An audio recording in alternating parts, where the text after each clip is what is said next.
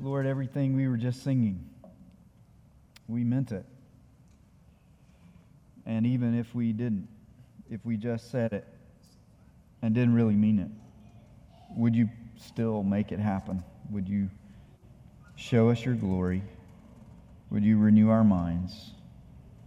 Would you speak truth to us through your holy word? We pray in your name. Amen.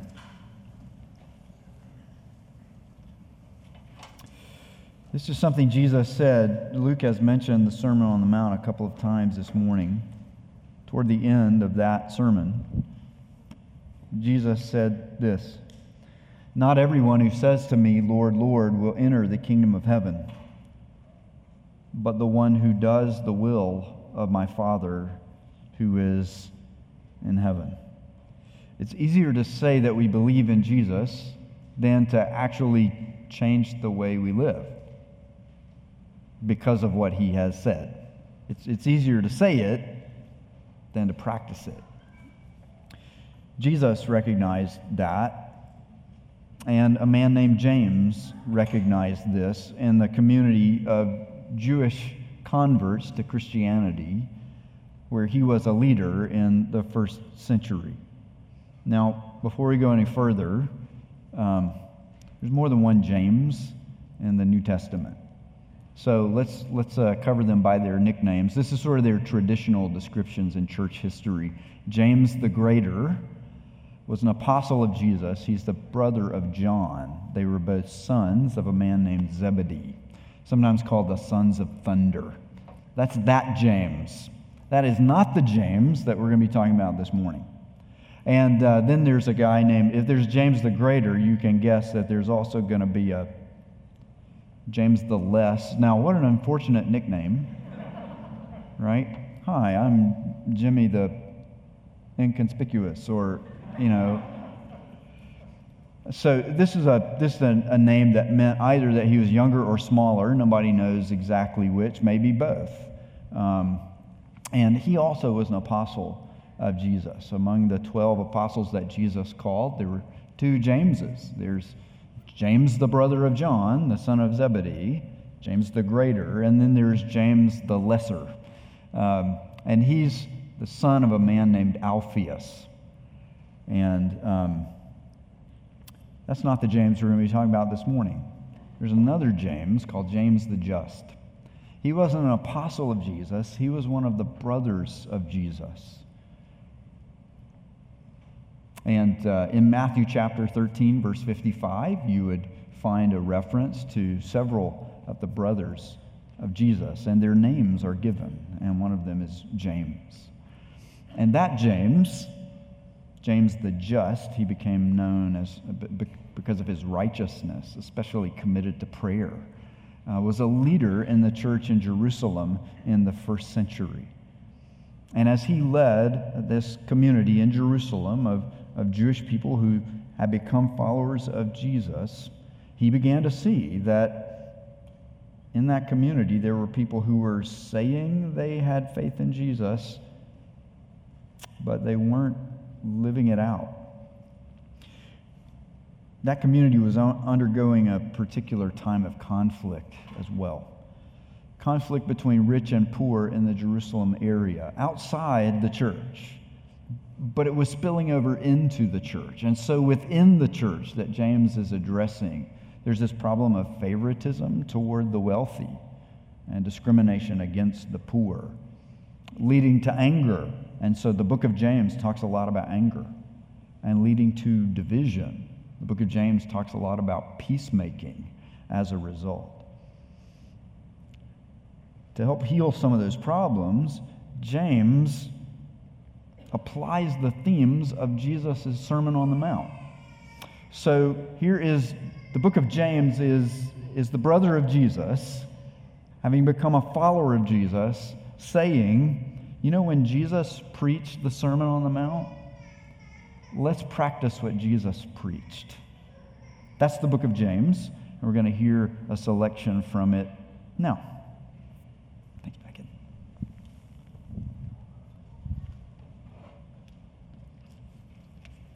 Today's scripture reading is from the book of James, chapter 1, verses 19 through 27.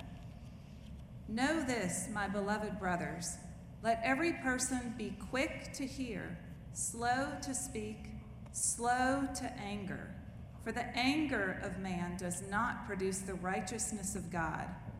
Therefore, put away all filthiness and rampant wickedness, and receive with meekness the implanted word, which is able to save your souls. But be doers of the word, and not hearers only, deceiving yourselves. For if anyone is a hearer of the word, and not a doer, he is like a man who looks intently at his natural face in a mirror. For he looks at himself and goes away, and at once forgets what he was like. But the one who looks into the perfect law, the law of liberty, and perseveres, being no hearer who forgets, but a doer who acts, he will be blessed in his doing. If anyone thinks he is religious and does not bridle his tongue, but deceives his heart, this person's religion is worthless. Religion that is pure and undefiled before God the Father is this: to visit orphans and widows in their affliction, and to keep oneself unstained from the world. This is the word of the Lord. Thanks be to God. If you've ever been to the British Isles, you've probably seen something like this: fields, pastures surrounded by stone fences. And over time, you get to a place where what stands out is the fences. And yet we forget that those fences got there because people were clearing the land in order to create a pasture, to graze animals, or to plant crops. And as you clear the land, you hit rocks, and you have to move the rocks so you can grow the crops.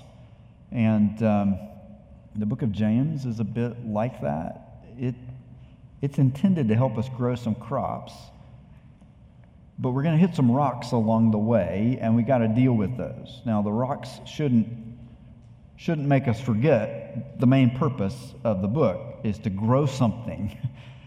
And so today we'll deal with both the rocks and the crop. We'll ask a couple different questions about this part of the New Testament. It's 5 chapters. It's a letter in form, but it's snippets from sermons where James was apparently preaching through the Sermon on the Mount and applying it to the lives of the people that he led. So we're going to ask the question, here's the rock in the field. Is the gospel absent from James? The gospel is good news that redemption comes by God's grace through faith in Christ.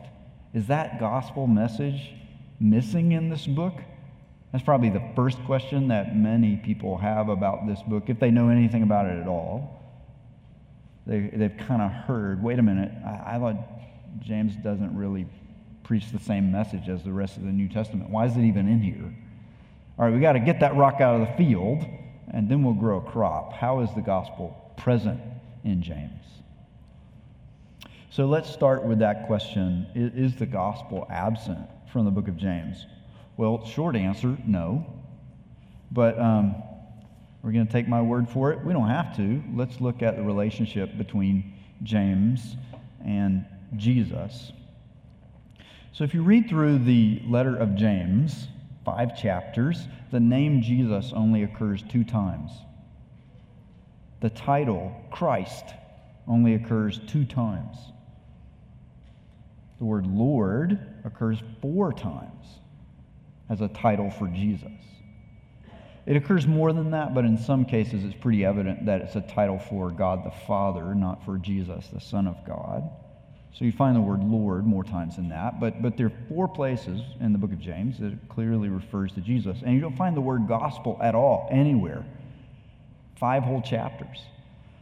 And so some people hear that and they're like, oh man, this doesn't look like it's a Christian writing at all. Well, let's be a little more thoughtful about it. The Sermon on the Mount, which was preached by Jesus, is longer than the book of James, 13% longer.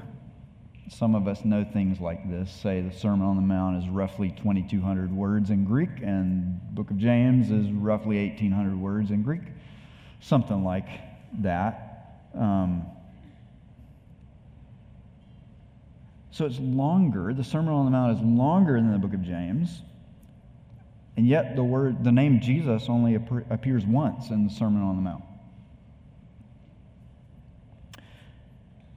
The title Christ or Messiah doesn't occur at all in the Sermon on the Mount.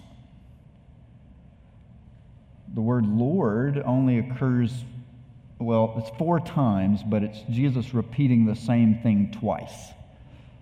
Many will say to me, Lord, Lord. And I will say to them, I never knew you, because you say you trust me, but you don't actually trust me. Well, how do you know that? Well, many have said to me, Lord, Lord, but they don't do the will of my Father.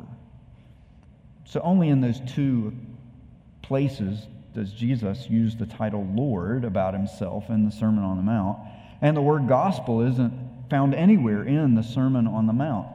James writes like Jesus talks. And a lot of times people have forgotten that. And they expect the book of James to read differently. And they don't recognize, hey, if this is James, brother of Jesus, trying to unpack and unfold the implications of Jesus' Sermon on the Mount and apply it to the people he's leading, who are Jewish Christians, a lot like those audiences Jesus was first preaching to, it's not going to surprise us that James talks like Jesus talks. And then when you write down the words James said, James writes like Jesus talks. Similar audience, Jewish people drawn to Jesus as the Messiah. Very similar purpose, applying the themes of the Sermon on the Mount to the real issues of day-to-day life. Was the gospel this good news that redemption comes into our world by the grace of God through faith in Jesus as the Messiah? Was that gospel message present in the teaching of Jesus? Yes. It's also present in the book of James. James writes like Jesus talks. Let's talk about James and Paul. Again, James did not write his epistles so that we would talk about these things, right? He wrote to grow a crop. He wrote to produce some fruit. But along the way, we put some rocks in the field, and one of those rocks is, James doesn't talk about Jesus enough, or James doesn't talk about the gospel enough.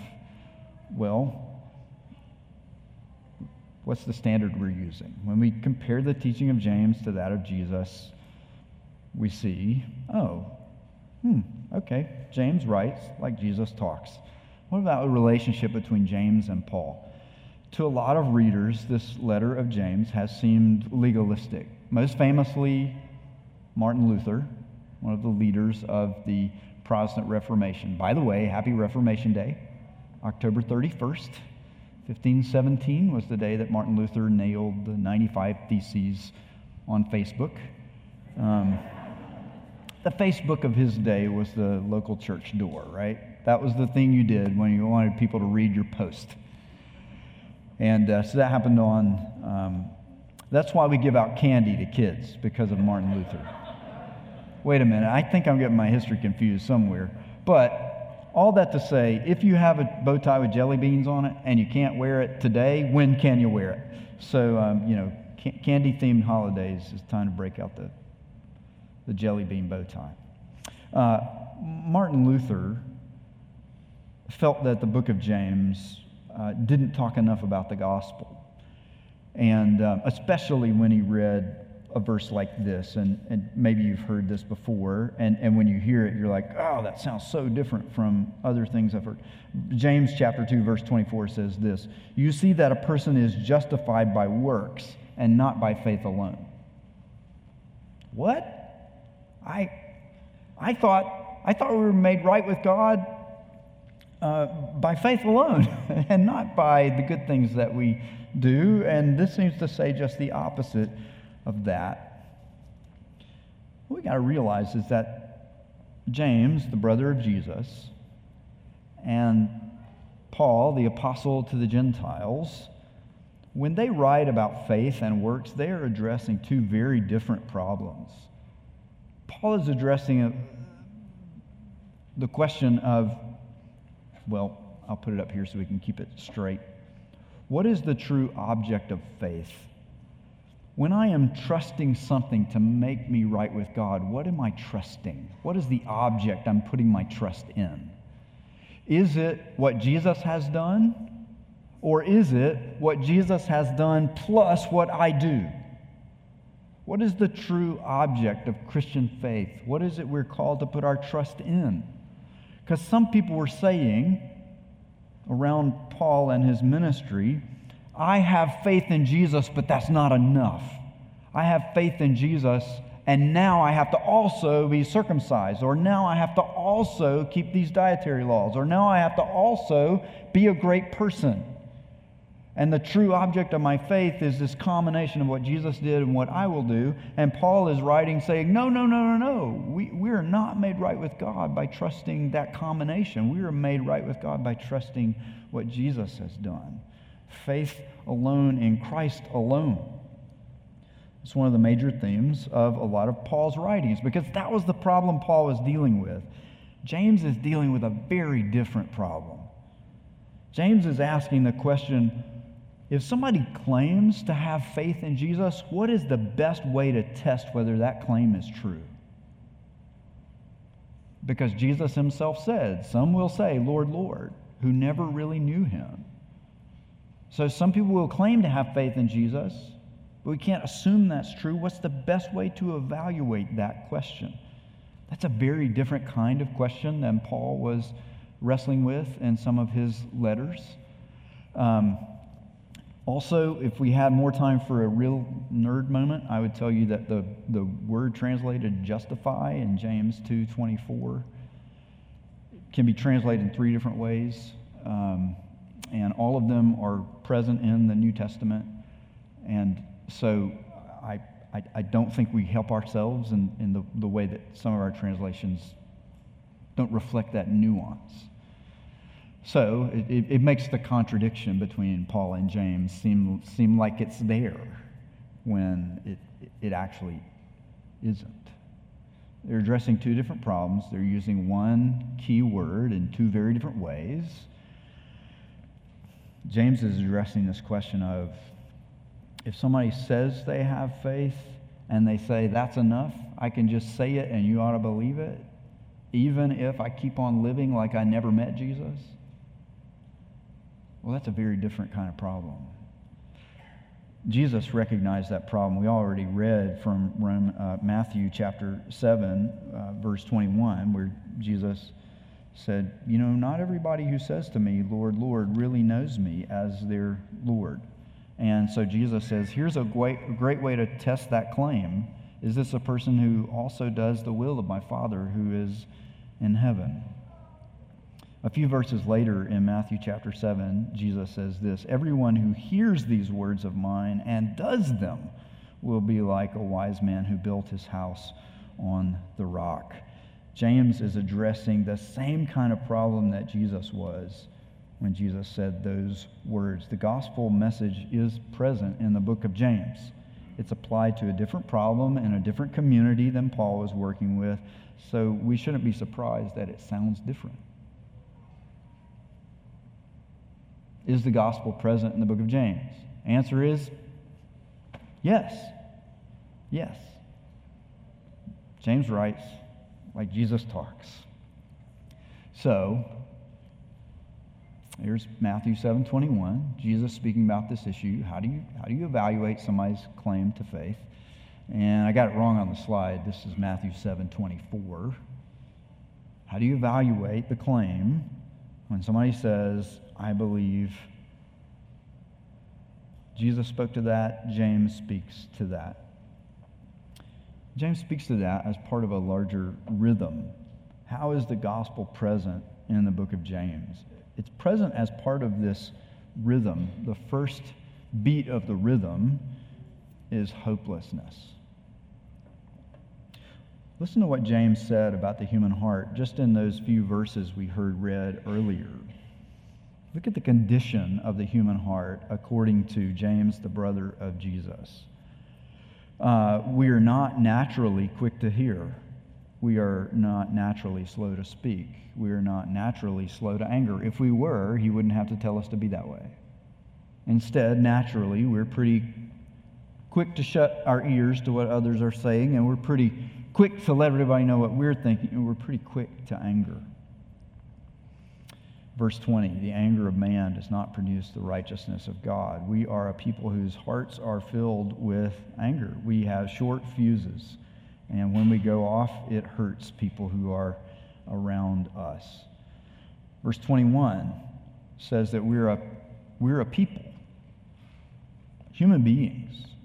We are full of moral filth. Filthiness is the word used here. Rampant wickedness, James mentions. We're the kind of people who can deceive ourselves, verse 22 says. We can deceive ourselves and say that hearing what Jesus says is enough. We don't actually have to do it. We can deceive ourselves into thinking that the gap between what we say we believe and what we actually live is okay. It's okay to live with that gap. We can deceive. We are capable of that level of self-deception. Verse 23 uses this image of looking in a mirror, right, and forgetting what you look like immediately. We're that good at kind of forgetting what's important in terms of morality, spirituality, religion. Verse 26 reminds us that we're the kind of people as human beings who can say we are good religious people while destroying people with our words, our tongues, our speech. Now, I know James is using the image here of the tongue, but I believe he'd be okay with us applying that to written words, words made up of characters we text or email to others. We're the kind of people who can say, no, I'm a good Christian, while destroying other people with our words. We're the kind of people, according to verse 27, whose religion is impure and defiled, who can ignore the needs of orphans and widows in our midst, and wind up staining ourselves with the kind of moral filth that's in the world around us, that's hostile to God. It's a pretty hopeless depiction of what we are like. I'm going to use a different metaphor than the mirror one, because this week as I was studying this, I just kept coming back to this. I'm a dog owner, so forgive me for going here, but if you're a dog owner, you get it. James says we're like people who step in dog poo.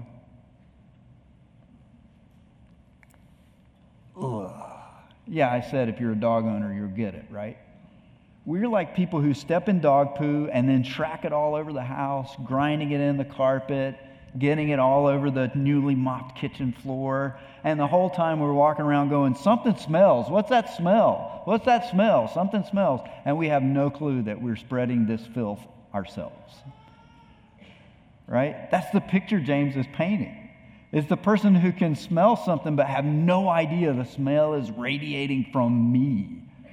I am the one who is full of this moral filth. I am the one who is capable of saying, oh, you know what? I keep myself unstained from the world.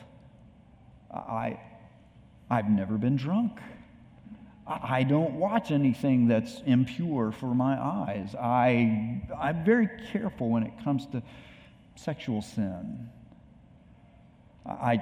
I don't like to listen to foul language. I keep myself unspotted from the world. I've never lifted a finger to meet the need of my neighbors. That kind of dichotomy in our lives is awful. What's that smell? Oh, it's me. Now, some of us are made up of different, we lean into things differently. So if you're a little more religiously, socially conservative, then you're probably wrapped real tight about stay unspotted and unstained from the world, and you might be slow to meet the needs of your neighbors. And some of us are like all about, we're activists. I am going to meet the needs of those who are around me. I'm going to wallow around in a whole bunch of spiritual filth along the way, but man, I'm going to take care of the needy. And what is James saying to us? He's saying, it's not either or, guys. It's both and. It is both and. Jesus is calling you to the thing you love and the thing you don't love. Jesus is calling you to the thing you're naturally good at and the thing you're not naturally good at. Jesus is calling you to a supernatural kind of transformation that won't always be comfortable, and it will pull you outside of your natural giftings or talents, right? Some of this is generational. Like the generation of Christians I grew up around, they would be totally offended at the way my kids talk and the way your kids talk, right? Because there's a whole bunch of cussing going around these days. And the generation of Christians I grew up around would be like, ah! Now, those same Christians might have also been slow to meet the needs of other people. Younger generation, going to be real motivated to meet needs, not going to recognize the dog poo on the shoe as quickly, right, sometimes. Jesus would say it's all poo, right? It all smells. If I'm calling for something bigger than what your generation is comfortable with. I'm calling for something bigger than what your natural DNA makeup draws you to. I'm calling for a kind of change that is totally impossible. Hopeless apart from Christ. Now, that ought to encourage us in the sense of, there's no place in the Christian community for arrogance. Because if what I'm up against is so big, it's so much greater than what I could prefer or what I could do comfortably within my own resources, then there's no room in our community for arrogance toward other people. Even people who may be weak in an area where we're strong. We still are standing on common ground, which is why James talks about receiving the word. Verse 21, with meekness. Meekness toward one another. Well, that's the first part of the gospel rhythm in the book of James, is to show us how much we need God's grace, because apart from that grace, we're utterly hopeless. We can't even recognize how blind we are without God's grace. And then there's this theme of redemption that runs throughout the book of James. Now, when you hear it, it will not sound like the book of Romans or the book of Galatians. It won't sound like the Apostle Paul. It won't sound like the Apostle John. James wasn't an apostle. He was working in a different context. It's going to sound different, but listen to what James says. Verse 21. He seems to think that it's possible for us to make progress in putting away filthiness and rampant wickedness. So it's not entirely hopeless. And we can receive as a gift the implanted word which is able to save your souls. Salvation is possible. Redemption is possible. Yeah, it's so bad that sometimes we're like people who look at ourselves in the mirror and walk away and are like, what? Jesus, Jesus, Jesus on Sunday morning, and then what? Who Jesus what? I got to change the way I live because of Jesus? What? Yeah, it can be that bad, but redemption is possible. There is a word, a message that has been planted in your hearts. It came from outside of you. Remember Jesus' parable of a farmer who goes about scattering seed on the ground. And some of that seed is eaten by birds, and some of that seed takes root in good soil, and it flourishes and it grows fruit. That implanted word, that message about who Jesus is and what he has done in our world can redeem us. So, James doesn't use the word gospel, but he talks about the gospel a lot. He just uses different phrases than you're used to hearing, like implanted word, or back in verse 18, God brought us forth by the word of truth. God gave us birth by the word of truth. Well, that sounds like the Apostle John, right? You must be born again. John 3:16. Yeah, it's just different vocabulary. Same concept. We can be changed to the place that we start to see God's commandments as something that give us joy and life and liberty. Verse 25, the one who looks into the perfect law, the law of liberty, and perseveres. That is the one who is really receiving this implanted word with meekness.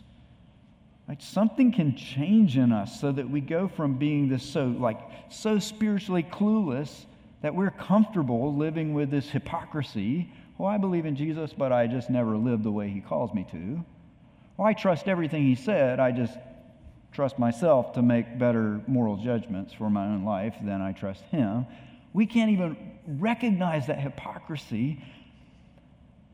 And something can change us to the place that we become the kind of people who look at God's commandment and we say, Lord, thank you for giving me the freedom to walk in this path that gives me life.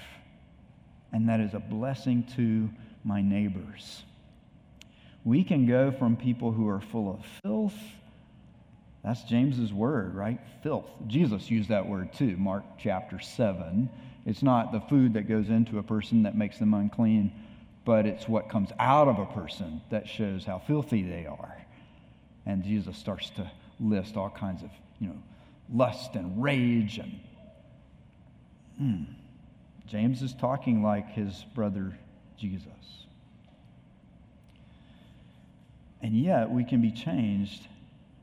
And verse 27 says, we can live out a kind of religious commitment that God the Father says is pure and undefiled.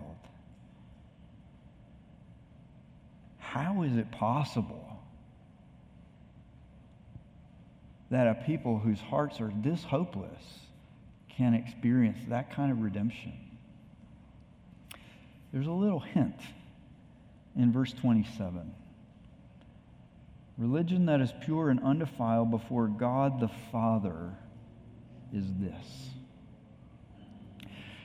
Now, if you've been around Christian churches a lot, then hearing God described as Father sounds normal, ordinary. There are only 3 times in the entire Old Testament where God is labeled Father. Now, there are more passages where God talks about having children, right, and the children of Israel. But that title, Father, is applied to God only 3 times in the entire Old Testament. 3 times. In Jewish writings outside the Old Testament from the ancient world, I'm only aware of another 4. So you take all Jewish writings from, say, 2000 BC up through maybe 100 AD. God is called Father 7 times.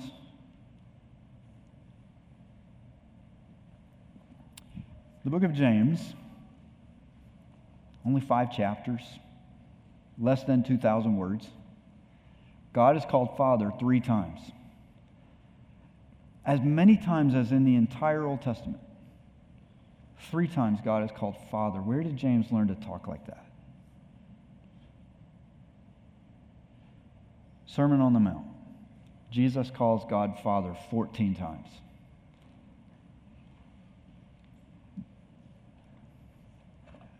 Left to ourselves, we are hopeless.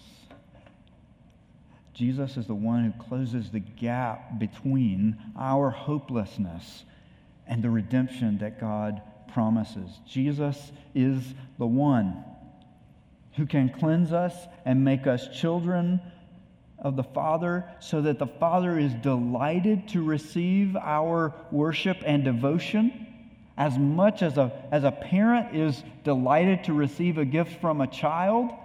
Is it because the gift is perfect? Rarely. Is it because the gift was so costly? Probably not, because probably they bought it with the money that the parents gave them, right? But you delight in the gift you get from your child because they're your child. Jesus can take us from this hopelessness to becoming children of God the Father. People whose lives and hearts begin to change so that we develop a concern for needy neighbors like orphans and widows. And we don't just say we're concerned about it, we actually begin to do something. And at the same time, we have this growing desire to keep ourselves unstained from a world that doesn't honor our Father. Not motivated by rule keeping, but by love for our Father. That's why the rules are important. That's why we obey, because we love our Father. Jesus can take a group of sinful hypocrites, prone to favoritism and anger and division, and he can make us a family. Verse 19, know this, my beloved brothers. Family, children of the Father. Hey, if you wanted to prove to people that you're a big deal, what name would you drop? Who do you know? Who's your third cousin? What famous movie filmed 4 blocks over from where you live? Right? What movie star did you almost glimpse when they rode around the corner on their bicycle wearing a cap and sunglasses and you couldn't see their face, but you know it was them? You got a name you drop when you want to make yourself seem like a big deal. What name would you drop?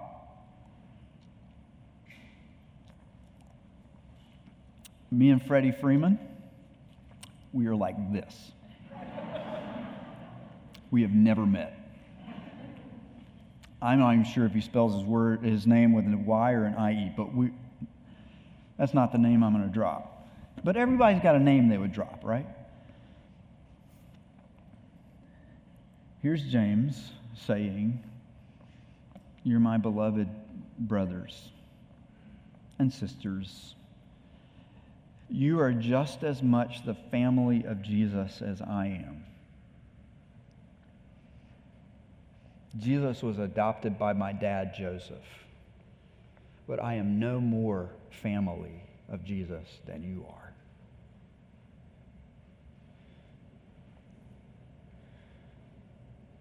Jesus and I were half brothers.